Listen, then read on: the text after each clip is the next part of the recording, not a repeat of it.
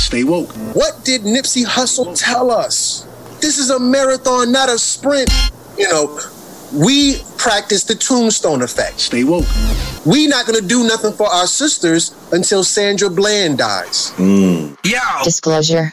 The Snatched podcast is profane, politically incorrect, political insensitive, anti-organized religion, and is not safe for children or safe for work. Please listen responsibly. You're about to get snatched. You're listening to the Snatched podcast. Warning. If you listen to this, your feelings will get hurt. We are the Crumb Snatcher. Get snatched. Peace. Yeah. Ashe. 57 million in taxpayer money Ashe. will go to all married homosexual couples who file joint taxes together. Ashe. Now, what am I saying, fam? Assalamu alaikum.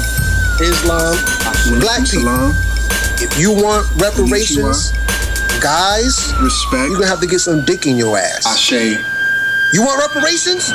Black people? You gonna have to marry a man, sir. Ashe. Black ladies? Ashe. You gonna have to lick some coochie if you want reparations. Because what is happening is that this gay reparations thing that has just been approved.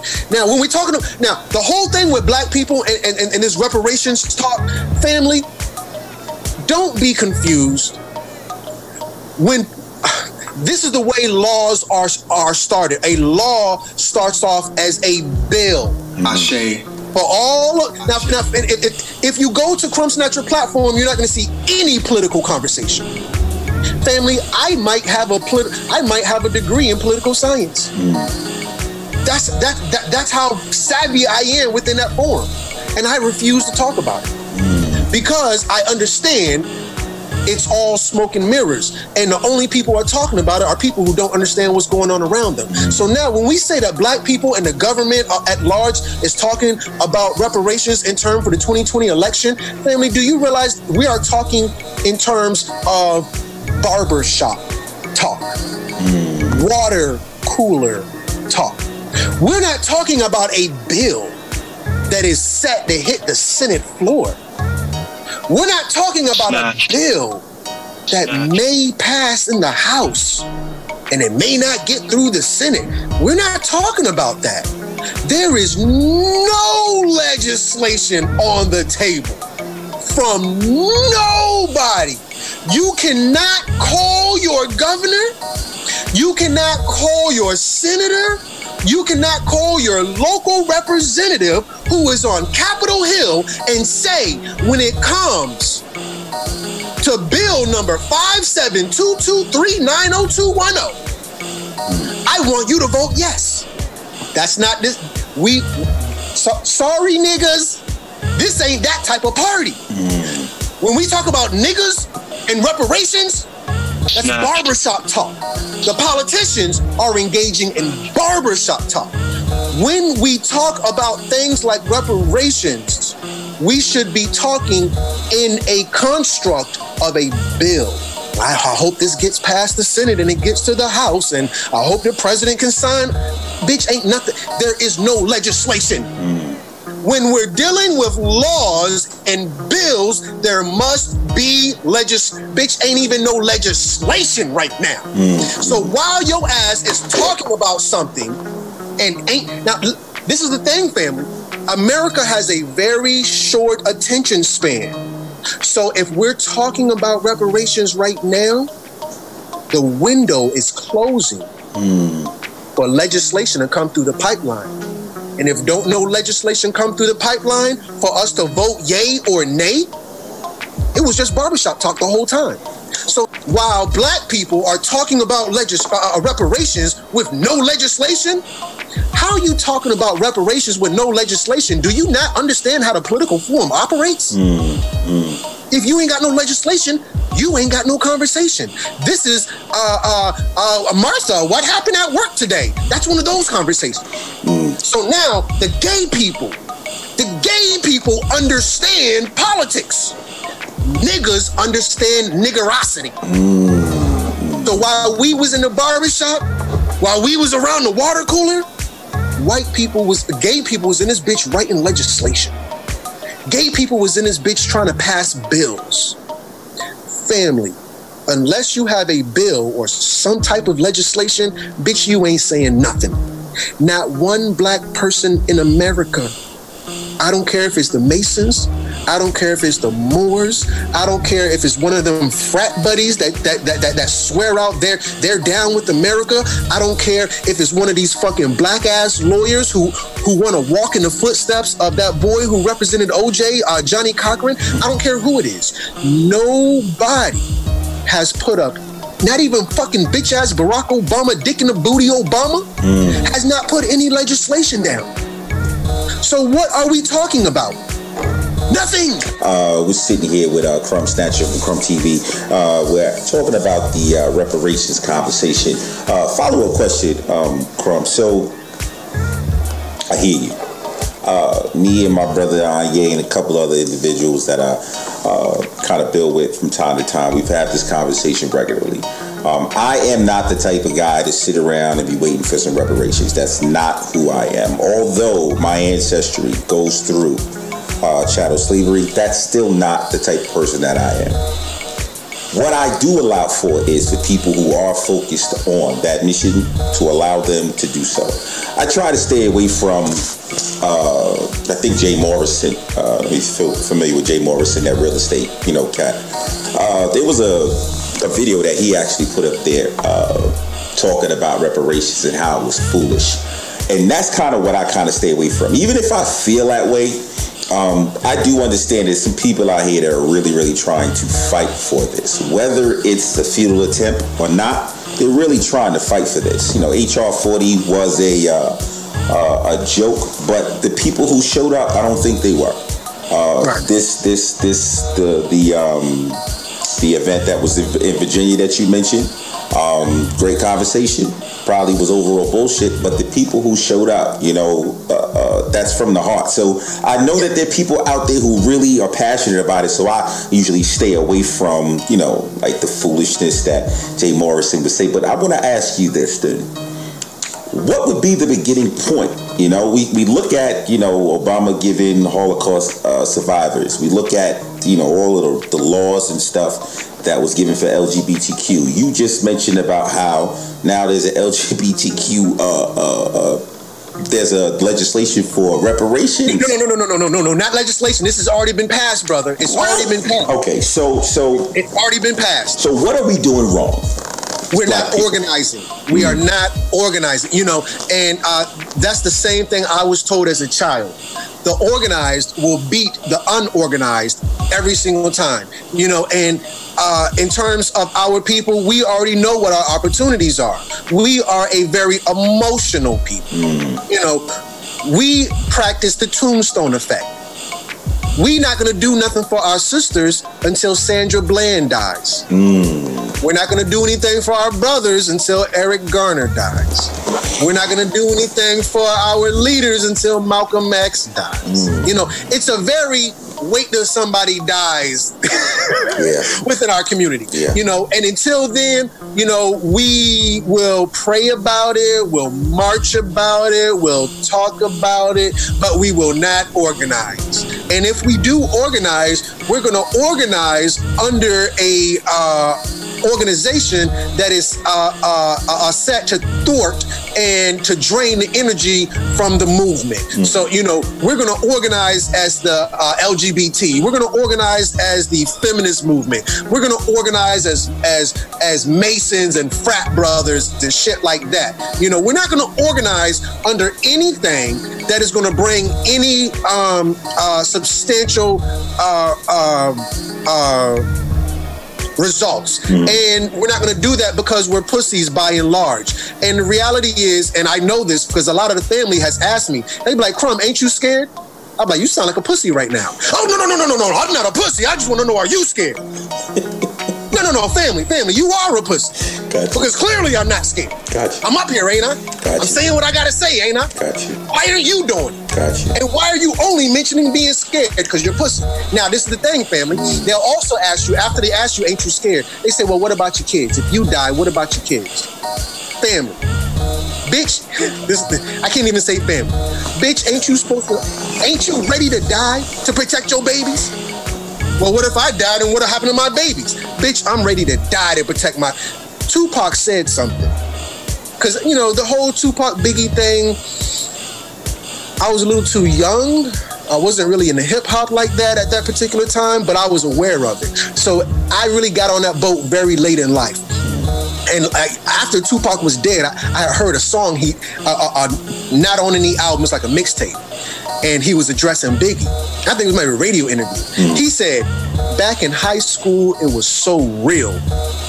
You was ready to die, I was ready to kill. Tupac for life. That's a hard bar right there. That's a real hard bar. That's a hard bar, brother. You was ready to die, I was ready to kill. So, with that said, family, our people ain't ready to die. Yeah. In addition to that, they damn sure ain't ready to kill. Yeah. I don't care if that man's baby is that man's son life on the line, he still ain't gonna be ready to die. We be like, and we run this bullshit. If it was my son, I'd be out here and no white person be safe. Then by the time one of your nigga ass kids get shot by the cops, dear Lord, we gonna march. Bitch, I thought you said if it was your child, you'd be out shooting up the streets. Hey, all of y'all niggas. Right. Back in slavery, I would have. All of y'all niggas. They do that to my child. None of y'all niggas' child got shot and you ran a rampage. Yeah. There has not been a nigga yet whose child got shot, suspended from school, white people done fucking, cheated you in some type of way, and ain't now one of y'all niggas went and shot up City Hall yet. Y'all niggas, hold on. Kill a nigga. That's all y'all niggas is doing. Rapping about how you gonna kill your brother. And if your brother step on your shoe, I'm gonna put them paws on him. Family, black people is pussy. Let's deal with the reality. Brother, we not ready to die. We not ready to kill. We not ready to organize. We not ready to invest. We not ready for shit. Well, look. One last point before we go to the next question. Go ahead, bro. Everybody is taking a note from the black man. Everybody. The Asian man said, damn, I don't want to be like him. I'm going to do what I got to do. The Jew, I don't want to be like him. I'm going to do what I got to do. The fucking Arab. The fucking Mexican. The Mexican is more organized than we are. What did I tell you success was, brother? Success is when being prepared meets opportunity. The Mexican is prepared for the next come up. I don't know when the Mexican will have his come up. But when the Mexican has an opportunity to come up, are you familiar with Dr. Claude Anderson? Yes, very much so. Called Powernomics. Dr. Claude Anderson, I only watched one of his lectures. I only watched one. And that was maybe 3 years ago. Since then, I haven't had the balls. I haven't had the backbone to watch another lecture. Wow. That man fucked me up. He said, black people, you think black lives don't matter now? If you think they killing brothers and sisters nonchalantly, just wait till this whole immigration debacle gets cleared up. See, because white power is the fabric of the American society, and the white man is the boyfriend, and the black people are the girlfriend. He was the white people were the boyfriends, and the black people was the girlfriends, and the boyfriend beat the girlfriend ass, and they broke up, but they still got to work together. So now, white people, they know they was your boyfriend. White people know that we were in an abusive relationship, and we know shit is weird when we come around each other. And at this point, white people is on some, it's me, not you. I just don't want this relationship anymore. You were a good second class citizen, and you did a lot for us, and you helped us in this relationship. But I think it's healthy that we both move on. I found a new second class citizen girlfriend. Her name is Mexico. She's going to be the new second class citizen. And you're not even going to be my ex anymore. You're just going to be some worrisome chick that won't leave me alone. Some worrisome chick that still wants to buy white, who wants to watch white TV, who wants to dye her hair blonde, who wants to be like us. But now once Mexicans become the new second-class citizens and black people drop to be third-class citizens and fourth-class citizens, you will see then that Mexican organization, the fact that they were able to organize amongst people that look like them, will put them in this per Dr. Claude Anderson. This is a very apocalyptic prophecy that really stopped me from sleeping at night and kept me up late in the wee hours. When they because they're prepared, when their time comes, they will become the new second-class citizens, and we will see what organization looks like amongst a race. And once we become the new third and fourth class citizens, if we think black lives don't matter now, black lives will matter. They killing us onesie twosies now, they'll kill us wholesale then. You know, right now, they're going to find a reason to shoot you. When Mexicans become the new second class citizens, brother, I hope you don't be shocked when the Gestapo will kick in. Like right now, you and I are on live.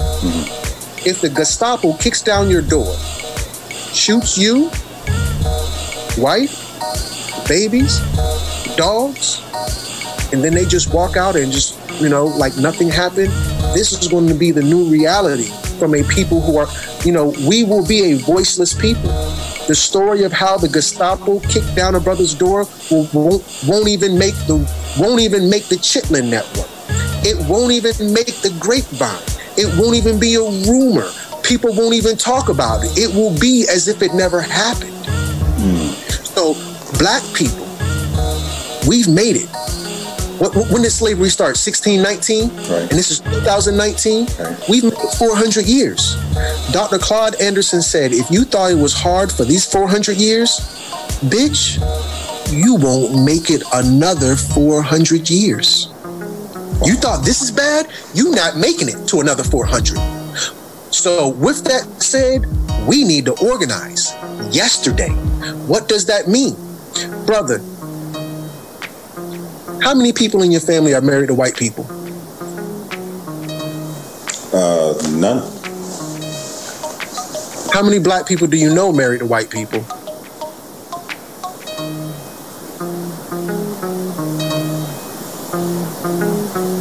Come on, Serena Venus Williams, right? Oh, I think you're talking about personally. I'm sorry, brother. Generally speaking. Okay, well, yeah, there's plenty. There's like a shitload of them. I mean, like, You can walk down the street and see a white man with a black woman. Absolutely.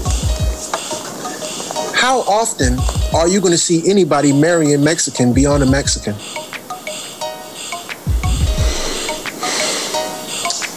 Here's my question. Because we do know, with all of the data and stuff, salute to Tone, Antonio Moore, who Tone talks about. The year 2053, net median wealth for, black families being at zero. And also, what is it, by the year correct me if I'm wrong, 2045, that this country will not be, it would be less than 50% Caucasian white? Is the year correct? 2045 or something like that? Yeah. I think you almost got it on the head. So my question to you is, if listening to you about the idea of Mexicans taking over the slot of second-class citizens, why would they, in your opinion, why would they settle for that if they're not going to be, if the country's not going to be majority white people? Why would they settle for being a second-class citizen? Why wouldn't they try to be, why wouldn't they try to take over power here in the United States? I mean, I'm just spitballing here, brother. Oh, no, you good. You good. I got a perfect one for you. Let's hear it. You ever heard of a guy by the name of Richard Nixon? You're correct. yeah. I think he was the president. Well, the Richard Nixon administration set Mexicans up really good, brother. So now, Richard Nixon introduced the word Hispanic to the American lexicon. In addition to that, do you know if you identify as Hispanic, which is a fairly recent word, it's not a very old word, that was the Richard Nixon administration. Some of us can remember that. Hispanics, in terms of the U.S. Census, which will be going next year, do you know Hispanic is considered white? If you don't follow, do you realize if you register as a Hispanic, you're white? So now, these Hispanic people have been have a place set up for them within the white power structure. So now, why would I tear down a system that is essentially has a seat for me at the table? There's no need for me to do that. This has all been prepared since the Richard Nixon administration. Spanish people are going to be the new white people. What did Dr. Francis Cress Welsing tell us? And if we don't want to look at Dr. Francis Cress Welsing from a black perspective, fuck it. What did Dr. David Duke, the Grand Wizard and representative of Louisiana, tell us? Both sides, though they're diametric opposites, said the same thing. White people are going extinct. Do we not realize white people are going extinct? Yes. Well, I'm sorry. Black people don't know white people are going extinct. But white people know white people are going extinct. The U.S. Census is next year, 2020, every 10 years. They focus on a head count. Okay, head count with a majority. Head count, okay, our numbers are dwindling. Head count, okay, we need to have some more babies. They're paying attention to the head count. One of the ways that they keep themselves in power is through the language. So now with the language, the new honorary white man is the Hispanic. They can't make a Mexican the new honorary white man, but they can make a Hispanic man. A Mexican who identifies as Hispanic, well, you're the new honorary white man now. Get snatched. Oh, well, how does that? That thing is, how would that help Caucasians though? How would that help white people? You ever heard of wolf tickets? Yeah, selling a few of them shits. White people selling wolf tickets. White people need you to think they're the majority. Yeah. You're like, damn, white people ain't nothing but 30% of the population. We can just bang on these niggas. Right. But now that white people in 2020, they're gonna count these Hispanics as white. And then in 2021, you know what they're gonna say white population is? White population's boomed. We thought we were going down to 50. Turns out white people are 75% of the population. We selling wolf tickets, brother. Why? Because in the art of war, brother, in terms of the art of war, are you familiar how the rumble in the jungle and how Muhammad Ali used the art of war to defeat George Foreman? Walk me through that. So, we know that during the Vietnam War, they drafted, what was his name? Muhammad Ali. Right. Cassius Clay. He said no. They said, okay, we're gonna strip you of your title. You can't box in America no more. He says, okay. So after that, we saw what? The Thriller in Manila, because he couldn't box in America no more. After the Thriller in Manila. Well, keep in mind, Muhammad Ali's getting old, brother. You talking about boxing. Brother, these boys coming in, they 18, 19, 20. Muhammad Ali, at this point, has passed his prime. With all due respect, shit, you go into your 30s, you're considered past your prime. Right. Now, keep in mind, I'm in my 30s and I'm in my prime. Right. But in boxing, prime is maybe, boxing is a young man's sport. Indeed. George Foreman was in his early 20s. Muhammad Ali, he was in his late 30s. He flirting with his 40s. So you got this old man. This is Rumble in the Jungle. Ali Boombaye. Right. Ali Boombaye. This is Rumble in the Jungle. Everybody, but family, George Foreman versus Muhammad Ali. Let me just give you some perspective. That was like fucking Goliath versus David. Right. George Foreman's big as a fucking house. Right. The boy's like 21. So now, Muhammad Ali gets this young boy in the ring. And Muhammad Ali plays chess. George Foreman came in that bitch playing checkers. Right. What did Muhammad Ali do to defeat George Foreman, who was better than him in every single way except one?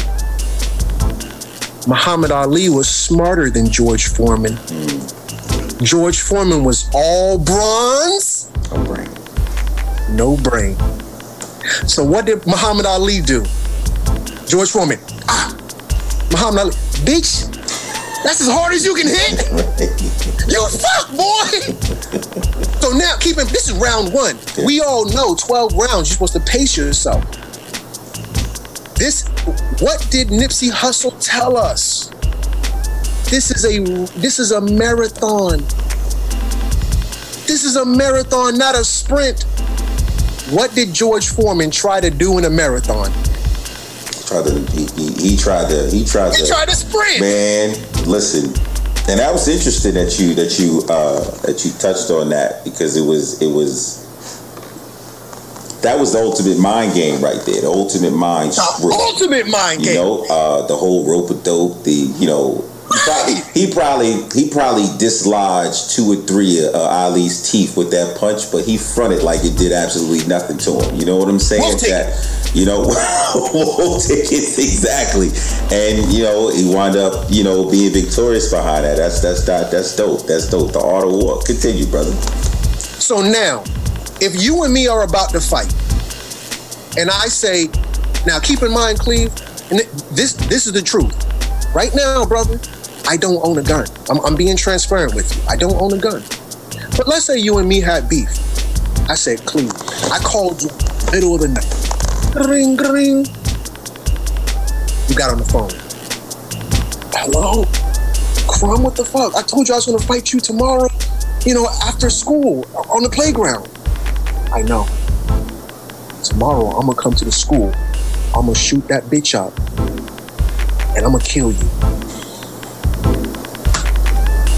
Guess who don't go to school tomorrow? Guess who don't go to school tomorrow? You. Right. I don't got no gun in the arsenal. I called you 2:30 in the morning and broke your sleep, and I told you I'm gonna kill you with a fucking gun. Your ass, you be like, damn, all I did was fucking throw a pencil at him yesterday. Now he gonna fucking bring a fucking... So now you talk to your mama. Your mama called the cops. The cops get the FBI, all from me selling wolf tickets. So white people have to sell these wolf tickets and keep black people mental. If I have you scared, you automatically lost the fight. Yeah. You must come into the fight. Now, keep in mind, the ninjas, the samurais will tell you. Genghis Khan was in the middle of a fight, one of the greatest warlords of all time. Genghis Khan was in the middle of a terrible battle, and he walked off the battlefield in the dead of the heat of battle. And his leading general came to him. What the fuck is going on? You in a fucking tent, sitting Indian style, drinking some fucking ginger tea. What the fuck is you doing? Genghis Khan said I had to leave the battle because I found myself getting upset. Wow. Now you tell me, who's gonna think straight, brother? Who's gonna think more clearly? A calm man or a razzle-dazzle excited man? The calm man who can keep his cool in a dead heat of battle will always be victorious because he is able to keep his mind. What did Denzel Washington tell that boy in the movie The Great Debate? He said, I am trying to help you maintain your pure and righteous mind. Do not let them people knock you off your square. All around you, you hearing whispers of people saying, I'ma kill Cleve. So now your ass fucking in stealth mode like this. Versus all around you, they talking about, I'ma kill Cleve. And your ass is a fucking soldier in front of Buckingham Palace. Do you know those soldiers in front of Buckingham Palace? I don't care what the fuck you do. You ain't gonna move them off they square unless there's a physical threat. Right. You go over and they face be like this, they standing, they got a face of stone. Right. You can't do nothing to get them off they square. Because this is a mental battle first. Before it can be physical, it has to be mental. And if you can control the mental, the physical, if you cut the head off the snake, the body is done. If you can get inside a man's head, his body ain't, I don't care how big he is. You can get inside of his head, he's done. And white people know this, so they're gonna use these numbers. They're gonna tell you, we the majority, you the minority. I'm a big man, you a little man. I will shoot you, cut your face off, and wear your face. Because this is what white people do. We love to kill and shoot and destroy, and we eat meat, and we will go and we'll live in a perpetual state of war, and we will build bombs, and we will do, and now a black man won't even challenge a white man. A big ass black man won't even challenge a little ass white man, because the white man has got into your psyche, and he's used the Hispanic man to get into your psyche, to trump his numbers, to sell you a wolf ticket, to tell you he's the majority and you're the minority. If I can go back to Dr. Claude Anderson one more time. Dr. Claude Anderson did most of his work in Detroit. He did most of his work in Detroit because Detroit, as we know, went through a bankruptcy. And in addition to that, Detroit had a population in its heyday of like 97% black. Really? Do you know the black people in Detroit were calling themselves a fucking minority? How can you have a population of 97% and form your lips to say, I am a minority? Bitch, where? Y'all like roaches out this bitch. Right. But those wolf tickets have fucked us up so much.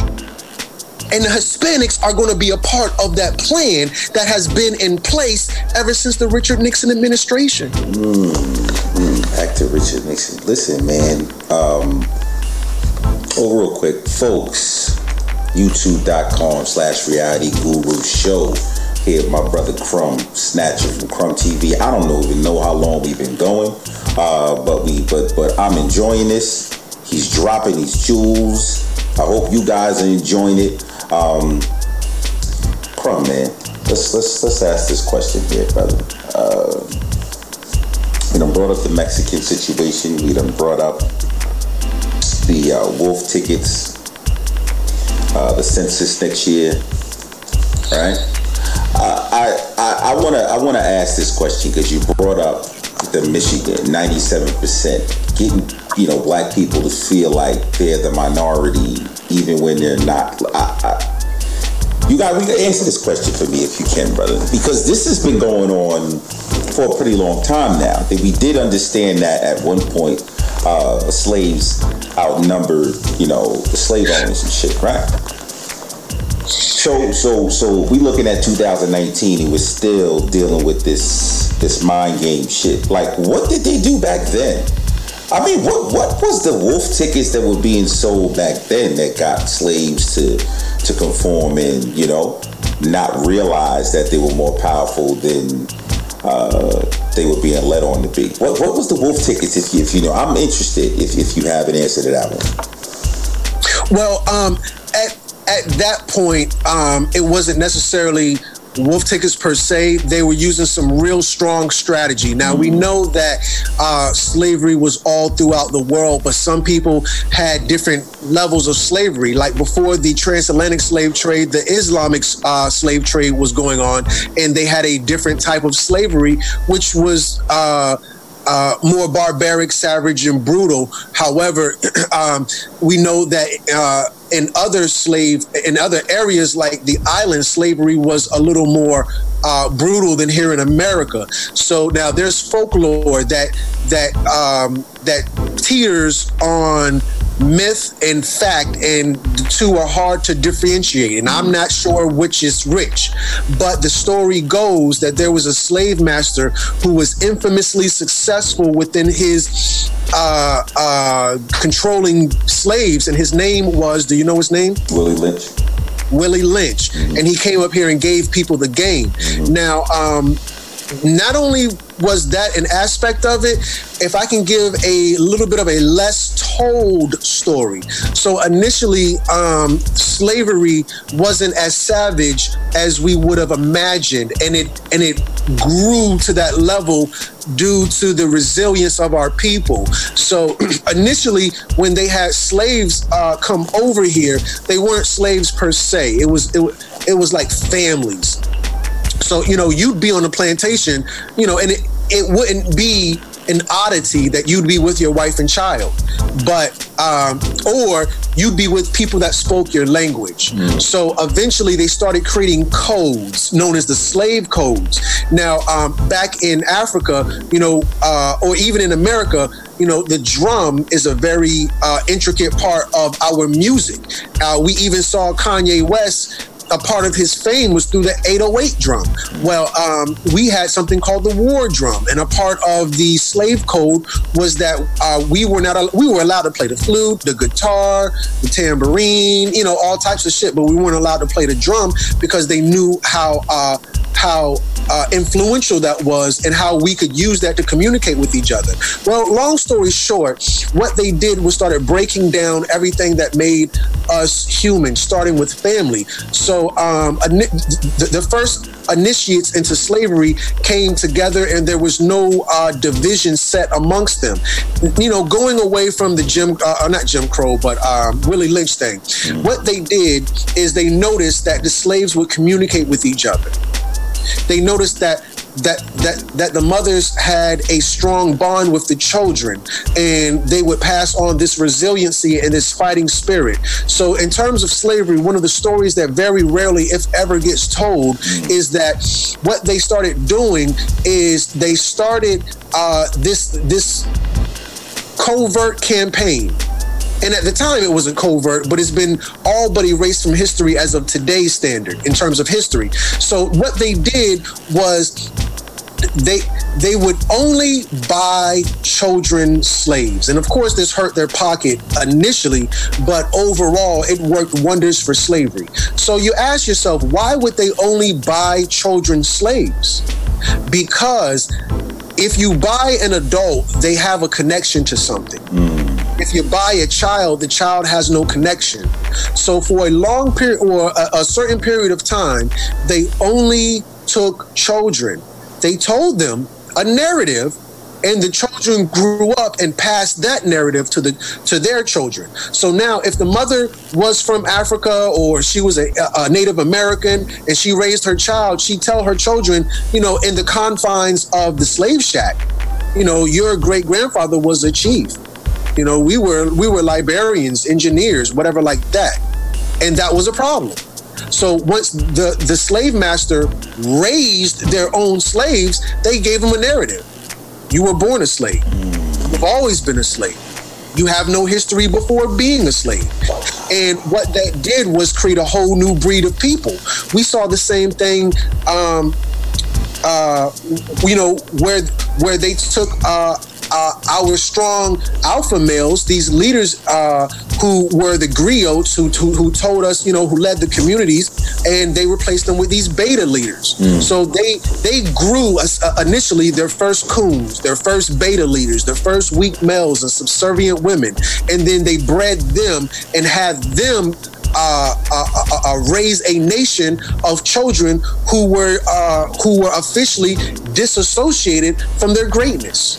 And that was the first, in terms of this slavery, that was the first major military strategy that they used. We say, oh, well, we want to get the father out of the house, so they want to get the mother. At one point in time, they got the father out of the house, and they got the mother out the house. Right now, we see they're trying to get the father out. Well, at one point in time, they got the mother out too, and that right there really worked wonders in terms of putting them in a position of power. A people who don't know. An educated man makes for a poor slave. So they started breeding unintelligent people, and this is what we have today. You and I see where we couldn't sit on the back of the bus. Yeah. Now we sit on the back of the bus. Yeah. We weren't allowed to read. Now we choose not to read. Right. They really made it something that we are going to perpetuate to where they don't have to do all the work anymore. That is, brother, that's an incredible answer to that question, because when you talk about growing and breeding like a race of people, that right there that's like some of the deepest shit I've heard with regard to slavery, and that's the deepest point I've ever heard. Folks, youtube.com/Reality Guru Show. Crumb Snatcher, man, I'm gonna tell you the truth, man. I'm gonna have to cut this short, man. We've been going for I don't know how long. I've enjoyed, when I tell you I enjoyed every minute of this interview, I mean every single minute of this interview. You are very, very interesting, brother, very studied, and the information you put out here not only kept me on the edge of my seat, hopefully it did for the folks. Before we get up out of here, man, please let the people know where they can reach you, brother, where they can see you, man. Well, definitely I will do that, but I want to do that in closing. I want to really quickly, invest in the platform. I got to give back since you was giving to me. Family, I want to tell you, please, please, please, from me to you, let me look at you, the eyes are the gateway to the soul, so I need you to look at my soul right now. Family, you're looking at me, you see me? See my soul?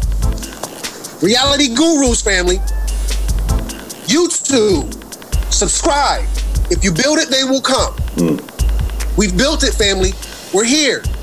Reality Guru. If you like Reality Gurus, press 1. If you understand the value, of what this platform brings, I need you to press 1. Not only press 1, I need you to understand that this platform needs your support. We need your support, family. Let me just be clear about that. So with that said, not only is the family on YouTube, I rock with the family on Instagram, and my gracious host, which is my brother, G. Cleve. You can find him on Instagram.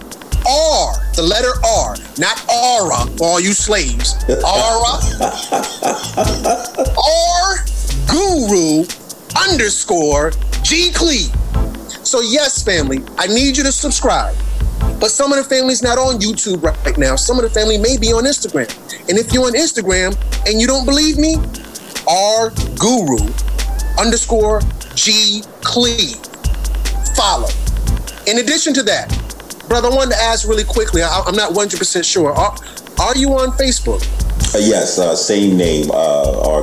G. Cleve. I'm on Facebook as well. Brother, I gotta appreciate that. Let me just say I appreciate that. One of the things that I tell my brother Ye all the time is get with the people who are doing it the way you want to do it, man. I'm watching you, champ. Watching you on all your social media platforms, YouTube, and I see what you got going on, man. And you're doing it the way we want to get it done. Do appreciate the kind words. Do appreciate you inviting us to your platform and letting your folks know about us, man. Well, here, let me put this out there. I live by a code of honor. And my code is one good deed deserves another. That's a fact, man. And, you know, man, I want to cut this short. Brother, please tell the people where they can find you, man. You can find me on YouTube under Crumb TV. And if you go to my YouTube channel, you will see more to come from Reality Gurus as a guest of mine. You can also find me on Instagram, Crumb TV. You can find me on Twitter under Guess Where Family. That's right, Crumb TV. Last but not least, I do have a business page on Facebook, which is my biggest platform. I think I got like maybe, I'm flirting with 40,000 followers. Nice. But you can go to my Facebook business page, and you know, if you've put two and two together at this point, it's called Crumb TV. I want to thank the family so much for allowing me on the platform. A lot of people don't like me. A lot of people are scared of me. A lot of people think I'm going to cuss them out and I'm going to disrespect them, so on and so forth. But I want to leave you, brother, the same way I came to you, and with the same energy we maintained through this whole thing. With perfect peace. Perfect peace. I am humble and gracious for the Reality Guru. Stay woke. Stay woke. In peace. In peace. Stay woke. In peace. I am your brother, Crumb. In peace.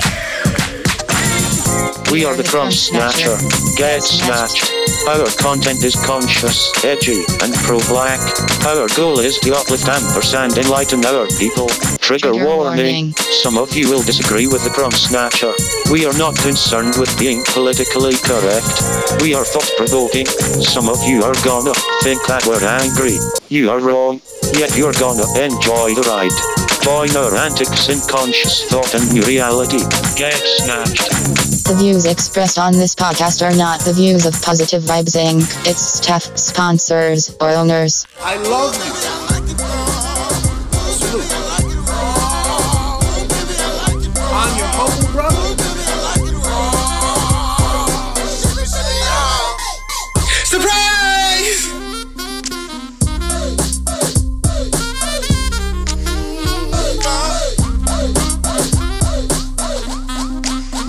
Speak life.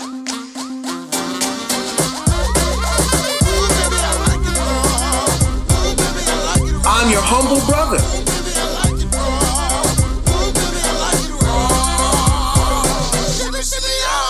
We are the Crumb Snatcher.